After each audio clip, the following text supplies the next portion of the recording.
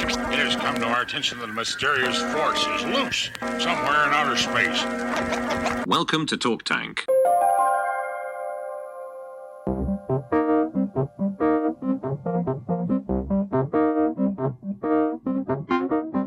You've reached the Talk Tank, the official LSE Entrepreneurs podcast, where we delve into the minds of those who think, live, and breathe outside the box. My name is Alki, and I will be your host for today. Welcome to the Artistpreneurs Series, where we steer clear of conventions and turn to the creative-hearted. We tune into the process behind the writers, the performers, and the visual storytellers. Do they confront us with reality or allow us to escape from it? Today's guest is Isabella Burley, the former editor-in-chief of the culture and fashion Bible, Dazed. The young creative has followed a path unlike any other, dropping out 2 months into her art degree to pursue a career in the fast-moving world of fashion. She joined Dazed magazine at the age of 22 and became editor-in-chief only 2 years thereafter. She has interviewed culture-defining voices, including Cosey, Fanni, Tutti, and Pamela Anderson, and lent her expertise to dynamic brands such as Helmut and Marc Jacobs. The latest project that she launched is an online bookstore called Climax Books, which features hard-to-find ephemera, periodicals, erotica, VHS tapes, and anthologies on art, photography, and counterculture. Stay tuned to discover Isabella's journey from working at Dover Street Market to heading the most influential independent fashion magazine of our time. Welcome to the Talk Tank, Isabella. We are so excited to have you on.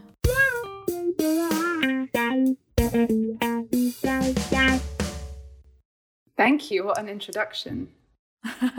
So we've given you our little LinkedIn style achievement introduction. I'm excited to delve more into the specifics of it all.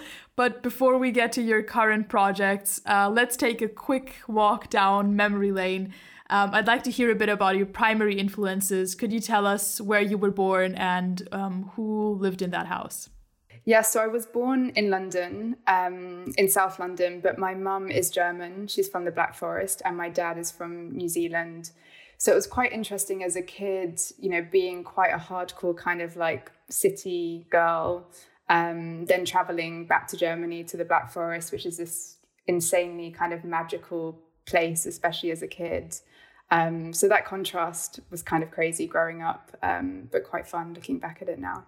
I can imagine. I'm myself from two very contrasting backgrounds, and I feel like this has really shaped the person that I am. So, you know, we started with the beginning of your path, where you're from, and now you're doing something very creative, with Dazed and Climax Books. But were you always kind of a creative person, even when you were younger? What did your childhood look like, and what was the role of art? What role did art play in it? Yeah, I think as a kid, I wasn't particularly creative from what I can remember. It feels like a very long time ago. But I think art was always this kind of escapism. And I think I was very, very interested in visuals kind of as a teenager. I think, you know, so much of being a teenager, especially in London, was like your identity and how you express yourself. And also who you surround yourself with. And I think it was a lot of the people that I was around, you know, especially in my early teenage years, that really shaped like who I am, how I think about the world, my taste, what I like, what I don't like. So I think it's also like the culture of people that maybe more so than traditional kind of art, if that makes sense. Yeah, no, for sure. And how did you enter the fashion world? So after high school, how did you get into fashion, or was it even before you finished? Yeah, it was strange because when I was 17 years old, I started working at Dover Street Market, which for me was this huge kind of education in terms of, you know, the people that you were working with day to day, you know, so many incredible artists and designers and great editors as well that I kind of worked with them on the shop floor, people like the designer Charlie Casey Hayford, Dean Mary Davies, Laura Bradley, some brilliant editors. So there was kind of that side of it. And then also, you know, all of the crazy customers that would come in, you'd have like Peter Saville stripping off and trying on a shirt in front of you, and then, I don't know, incredible artists and photographers and stylists would kind of come in. So, you know, you were kind of exposed to some amazing people. So, wow, it sounds like this was really an exciting time. Could you tell us a story about, you know, some of these extravagant guests that you mentioned would come to Dover Street Market? I mean, I was also only 17, so I didn't really know who everyone was all the time. And, you know, even when I first started, I didn't, you know, know how to pronounce Andamilimister, or that Junya Watanabe wasn't a woman, and you know, learning a lot about the designers and everything. But also, yeah, so many crazy characters would come in. Jared Leto came in one time, and I was dressed a very sexy 17-year-old goth, and but I actually didn't know who he was. And then someone was like, you should go home and watch Requiem for a Dream. And then I was like, oh, I get it. I get who this strange man is talking to everyone. Whoa. So Dover Street Market sounds like a vibrant, exciting time of your life. And I'm curious to how you got, you know, from working there into writing, because I read, you know, that the first kind of interview that you did, you were quite young. So could you tell us a bit about, you know, what's the first story that you wrote, and how did you get into writing? Yeah, I mean, it was a funny story because I started a fine art foundation at Byam Shaw, which was the kind of fine art arm of Central St. Martin's, which was in Archway but no longer exists. And I dropped out after a couple of months. It just, for some reason, didn't click with me. And I was dating someone slightly older at the time who was an art director, and he kind of suggested thinking about magazines, and had a friend that was working at a magazine. So I started interning with them, and I was more kind of interested at that point in the kind of styling side. So working on the fashion team and as a fashion assistant, but I also kind of became friends with the editor, who is the amazing writer Dean Kizik, who's now based in New York. And, you know, we kind of became friends, and I was interested in some way in writing, but I just didn't really know what that looked like. I hadn't ever really written a piece for a magazine or interviewed anyone. And then Cosey Fanni Tutti was having a show at the ICA, this kind of one-day event called Cosey Complex, that was curated by the editor Maria Fusco, who ran the magazine Happy Hypocrite. So I kind of pitched that to Dean, and I was like, I want to interview Cosey Fanni Tutti. And he was like, sure. So I think I must have been, maybe I'd been like, I was 18 or 19 at that point. But yeah, it was the first interview I'd ever done. So, I mean, now I think I would have been terrified to do it if I was 18 years old, but somehow, probably chain smoking outside the ICA, I managed to get it done. So that was my first interview. Whoa, incredible. I mean, exactly what you said, like, you know, having just the balls to do that at a young age without having interviewed anyone.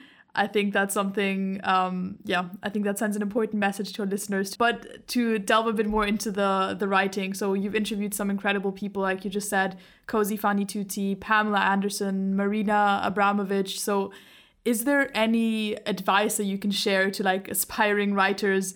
Like, how should one approach such an intimidating task, or how did you approach it at the time?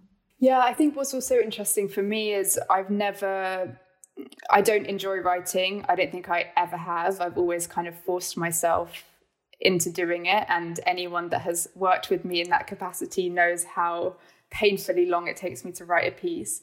But I think for me, what's always been so interesting is the interviewing process, and this idea of, you know, you spend weeks, days, months, you know, researching your subject. I would spend so much time on YouTube watching the way someone talks and behaves and their body language. And I find that also fascinating. And kind of you construct this idea of someone, and then you sit with them and you meet them, and they're either the opposite of that or they're exactly how you think they're going to be. And that's so interesting.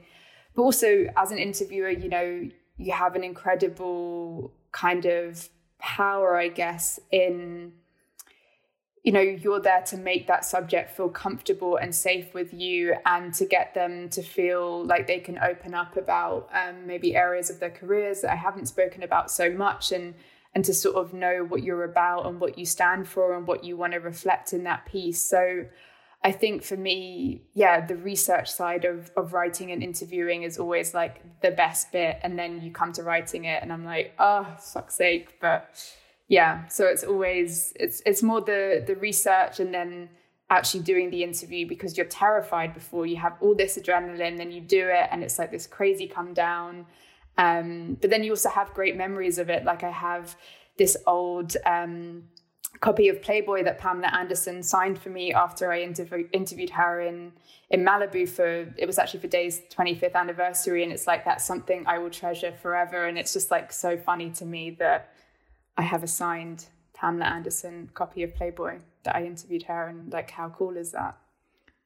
I relate to that so much, and especially the calm down that you explained after the interview. I remember one of the interviews that I did for the podcast was with this podcaster that I'd been listening to, who has a podcast on innovation, and I've just been listening to him for the longest time. And then I got to interview him, and he was based in Australia, so there was a huge time difference. So I had to record it at like 1 a.m. my time.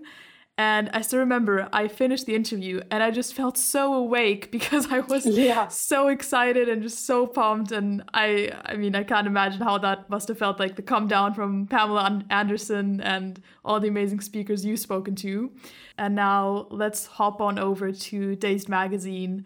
How did you end up there, or what chain of events eventually led you to Dazed? So again, it really came from Dover Street Market. I was lucky enough to work with the amazing writer and editor, Dean Mayo Davies. We were both on the shop floor together at the very, very start of, I guess, our careers. But Dean was working, I think, at ID first. So he started commissioning me when he was there. He actually commissioned me to interview Marina Abramovic, who, you know, was an amazing piece to kind of get at such a young age for ID for print. And then he eventually moved over to Dazed as their fashion features editor. And he was leaving, I think, after a couple of years, and kind of put me forward for his role. And I'd already started writing for Dazed, and I'd even done a Fashion Week season covering stuff for them, I think in Milan. And Robbie Spencer was about to become fashion director at that time. So it was kind of a time of change at the magazine, but Dean was very, very kind enough to put me forward to kind of take over his role. So that's how I started. Okay, so to recap, so first you were doing sort of pieces as a commissioned writer, and then you joined as editor, and then...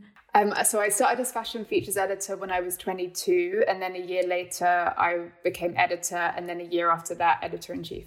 How was that, especially the final jump to editor-in-chief for you? I imagine that must be something that one is very excited about, but also a huge responsibility. I mean, looking back now, I just do not know how I did it or why Jefferson thought I would be capable, but he did, and I'm very thankful for that. But I think when you're in it and, you know, and you're that age, you're so excited, and it's such an amazing magazine with such a rich legacy that you just have so many ideas and you want to give it absolutely everything. And that's an incredible feeling. There's also was an amazing team in place. You know, Robbie Spencer had been there for a really long, good amount of time. And he was kind of becoming fashion director. And then when I transitioned to editor-in-chief, he transitioned into the creative director of the whole magazine. So it was kind of, we always had each other. So it felt a lot less scary. And there's also, you know, an incredible network of contributors and stylists and image makers who make that magazine what it is. So whilst it was really terrifying, I kind of always felt like I had a family and a support system, and we just, I don't know, we were so excited by it, and there were so many brilliant people doing great things that we wanted to spotlight, that it never felt hard or scary or difficult. It was just like instinctual in some way. Yeah, I mean, community matters a lot, and it sounds like you had a great support network at Dazed. How did it look externally? Meaning, you know, you were quite young, you were 24 when you were editor-in-chief. Were you ever judged, or, were there ever misconceptions about you, or did you ever feel that you were not taken serious because of your age, or was that never an issue? I think within the context of Dazed, it never felt like an issue, and I was given such trust and freedom by Jefferson and by the team. But I think there was definitely, when you go to Fashion Week and you travel for the entire month, I think there was definitely a vibe at the beginning of like, why is this 24-year-old sitting on the front row of a Chanel show or whatever? But now I look back at it and I'm like, I don't know, I just think it's so funny and how lucky we all were to go and see those amazing shows at that time. I don't know. And then you also sort of get embraced by those kind of slightly more old school editors, and you kind of learn to love how old school they are in a way, and you learn a lot from those people. So there's also that side that I think, people that maybe I found scary or intimidating, you then realize that, they're not so scary. Yeah. And speaking of, misconceptions and people's ideas, I think commonly, especially people who don't work in fashion, we have this idea of the editor-in-chief, like in the Devil Wears Prada, Meryl Streep, just this scary boss woman. Were there any misconceptions that you had before taking on this role, or, are there any myths that you cleared up since you actually took on this infamous role? Yeah, I mean, I'm very Devil Wears Prada, but no, I'm joking. Not at all. Literally the opposite. I don't know. I really genuinely never ever thought at any point before starting at Dazed, or even when I was at Dazed, that I would become the editor-in-chief. It was strangely like never a desire or like a path that I saw. It was just this kind of amazing thing that happened, and I'm so glad, I kind of was able to do that. But I don't know, I think so much about the culture of Dazed is that should always be in the hands of young people to kind of reflect the world that they see around them and the brilliant people. So I really like to think that we had or still have a magazine that is very collaborative and very supportive of young people. So I think for me, it was really about, building those relationships and people knowing that they had a space and a platform at Dazed that they could come to us with their weird, crazy fucking ideas, and we would do it and we would go for it, and we'd make covers at times when, people, might not have been cover star worthy for something else. Like, we just didn't care, and we were like, this person is amazing and we want to champion them. And, there were no rules in that sense. So I guess, a lot of the kind of editor-in-chief myths kind of just never existed at Dazed, for me at least. But also I think so much of that kind of editor-in-chief, I don't even know what the word is, like concept or construction, is kind of this sense of them being this one central figure. And I think what's always been so special about Dazed is like this whole team internally, plus this crazy external global community of people and image makers and stylists and writers, cultural thinkers. That's what Dazed is. Yes, you have an editor-in-chief, a creative director, a fashion director, but it's about, a kind of collective force and spirit that can't be narrowed down to one singular person. And I think, especially with a magazine like Dazed, which has such a cultural legacy, it's not about one person, and it never has been, and I don't think it ever should be. I really liked how you phrased it and what you took out of Dazed. And now segueing into your new project, Climax Books. What an exciting title. Tell us, what is it? How did this new project come to be? I mean, it's been an idea I've had kind of in the back of my mind for 5 or 6 years. I guess I've always been drawn to kind of cultural ephemera, photography, books, specifically erotic ephemera, material. So I think I kind of had always had this interest in my mind, and as something that I've been collecting for many, many years, but never really knowing like what to do with this material or this knowledge or like these weird things that I've come to know about over all these years.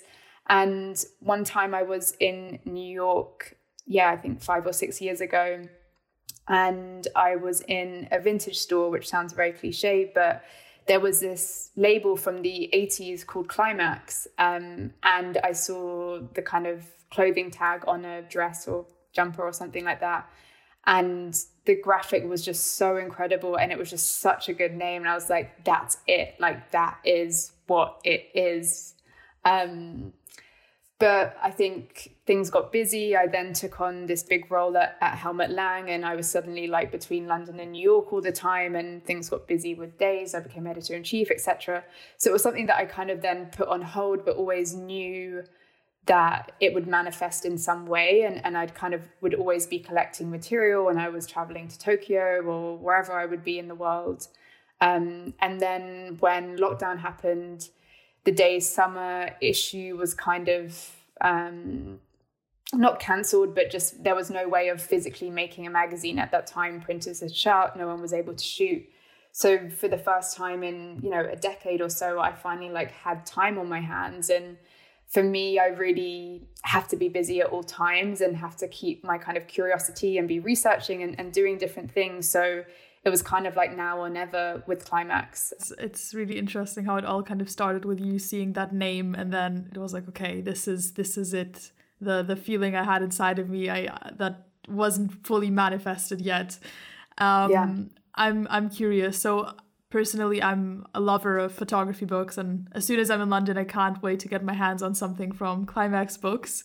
But I know that a lot of people, and especially through the pandemic, there's this shift, towards digital and everything online, and magazines and newspapers printing less and less physical issues. You've experienced firsthand the shift into digital within fashion and photography as part of Dazed, but you also decide to sell physical merchandise in an online store through Climax Books. So what value do you see in the physical medium and in what you sell through Climax Books in an increasingly virtual world? I mean, I feel like for me, it's like the best of both worlds because, a lot of what the material that we have is incredibly rare, strange, wonderful things that sometimes I'm like, how the fuck did I find this? And so be able to sort of share that in some way digitally, but for kind of one person to have that piece of cultural ephemera is really incredible. And I think what's so exciting. But I don't know, I think, especially when you look at cultural ephemera, there's just something that like the physicality of it, you just can't get that if you see it digitally. I recently got a copy of the memorial kind of zine that was printed. It's not even a zine, it's just it's a folded sheet of paper for David Wojnarowicz, and just even physically seeing that, it's just, you hold it, you feel the weight of the paper, just how special it is.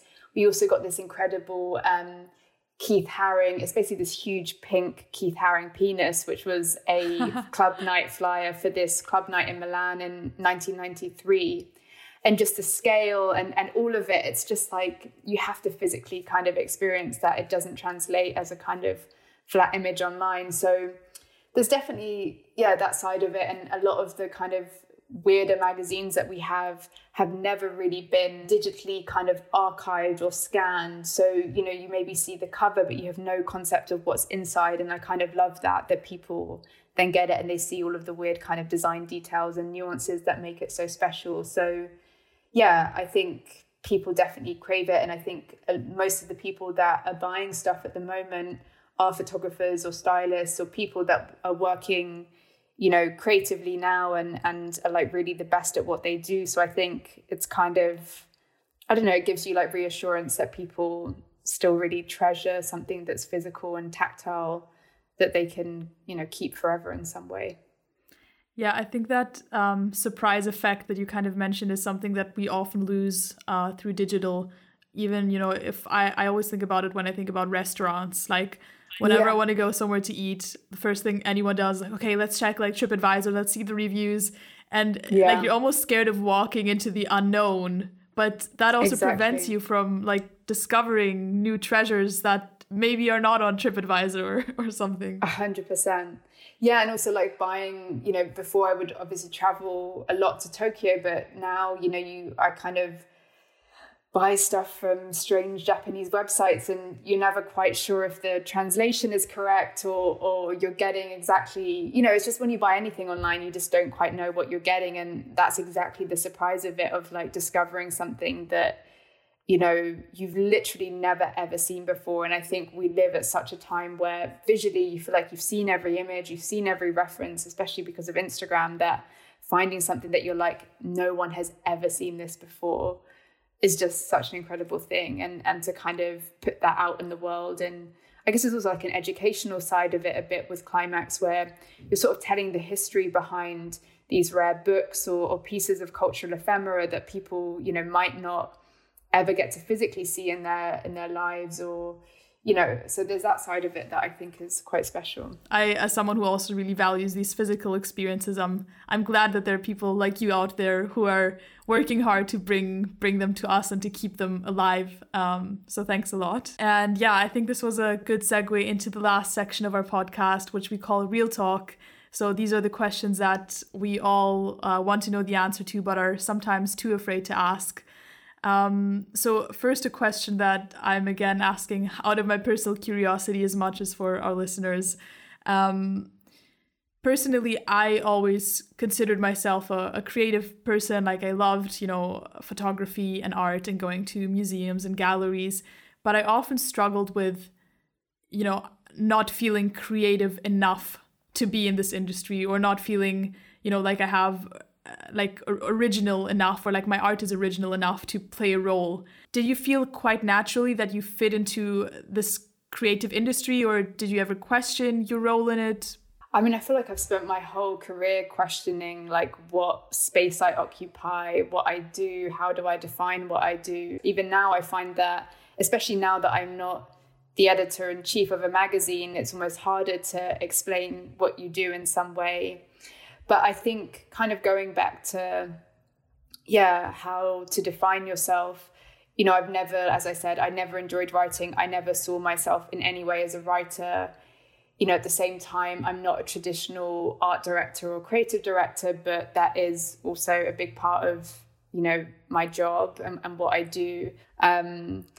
I don't know, I think, it's something I'm still kind of defining, but that's also so exciting for me that I've started working with Acne Studios on their creative, and it's this kind of interesting thing of I sort of get to define how I work and what I do, but then I also run a bookstore, and that's really fun, and half the time I'm like packaging up orders and researching new stuff, and then I'll work on a project with the museum, or we just finished editing the Dazed 30th anniversary book that's being published by Rizzoli. So that's like a 3-year editing process of a book. So, it's this crazy mix of all of these projects. But I think for me, that's like what's so amazing about what I get to do, and what makes me feel so lucky is that I can do all of these different things and explore all of these curiosities that, a lot of people aren't able to explore as their job. So yeah, it's fun, but it's also quite stressful. No, I think that's amazing. And it's much sadder to always look forward to a next title and a next promotion and a next job role. It sounds much more fun what you're doing, just, following passions and interests and projects that you're excited about. Of course. Could you tell us a bit about, so you quickly mentioned that it's very fun, but also stressful. So, for someone thinking about entering that industry, what are the difficult aspects of, either all of the jobs you did, or if there's a particular one that was very challenging, because often what we see on our end, we see the end result, we see the magazine, we see the amazing fashion show, the collection, and we're like, wow, what a fun job to work in. Everything is just so beautiful and inspiring. So yeah, if you could shed some light on the stressful or difficult aspects that you've had in your career, that would be great. I think it's just, the pressure that people don't really talk about that much. And I think especially if you're given a big position at a very young age, if I look back at like the very start of Dazed, but then also when I took on the Helmut Lang role, that was a massive amount of pressure to kind of prove myself outside of the context of a magazine that has its own history and that you've been part of for a while.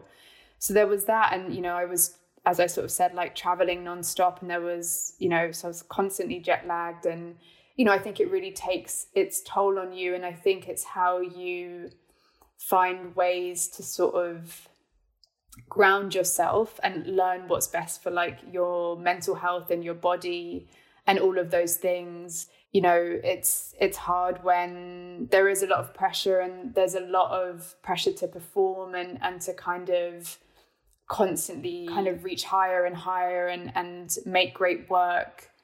But also, I don't know, I think social media and all of that fuels it in such a negative way, whilst it is still a great platform. But I think just that kind of pressure of people expecting so much from young creatives all the time and kind of pulling them into so many different directions without kind of necessarily giving them the support that they need to like do their jobs well. I think that's something that is still not addressed within the industry. And I think just, the sheer pressure and demand and physical kind of like exertion of like, I mean, I guess not so much now, but travel and just never being able to really truly switch off, because you feel like if you're switching off, you're not doing your job essentially. I think that's something that's kind of insane about our industry. When you say that social media isn't really helping or making it worse, what are you referring to? Is it like the pressure of having to have success online for people to think that you're successful in real life, or just curious, like what was the thought behind this statement? Yeah, I guess it's all of those things. I think, there's a lot of pressure to sort of be sharing the work that you're doing all the time, or to kind of showcase all of your different achievements or your promotions and all of that, which can obviously be an amazing celebratory thing. But I don't know, it's also quite toxic, and it's sort of like that weird come down that we spoke about before. But then at the same time, it can be really great. Like we just launched this t-shirt with a Climax Books t-shirt with Marc last week, and it sold out in a few hours. And just like seeing the love and support for that, and the idea that people even want to wear a t-shirt that says Climax on it is just like so amazing to me. And people from really like all around the world, and so that's so special. But I think there's a massive amount of pressure to sort of, I don't know, I guess prove that you're up to something or whatever. Whereas, behind closed doors, you're like, well, actually you're working on some pretty amazing major things, but because you haven't kind of communicated it, does it even exist, in some people's eyes? But I don't know, I think it's cooler when people just use social media in like a very fun, non-worky way. And I don't know, but it's something I think everyone that's part of my generation is navigating, because, we grew up without it, but then kind of came into it. So it's such a strange one. Yeah, I get that. And I think it also connects back to what we were saying about the physical experience, because a painter, for example, could put a painting that you worked on for weeks on Instagram, and you just swipe across it in 1 second. And I don't know if I would be that artist. That would be so frustrating to me. Like, this is a week's worth of work, and people are just like, looking at it. Oh, pretty picture. Like, okay, next one. Yeah, it's just a completely different experience. But like you said, obviously also has big upsides to it. And another question that I would have, so obviously there's been a lot of advice and insights that you've given us throughout this whole podcast, but if you could go back and give your younger self, at any age you'd like, a piece of advice, what would you say?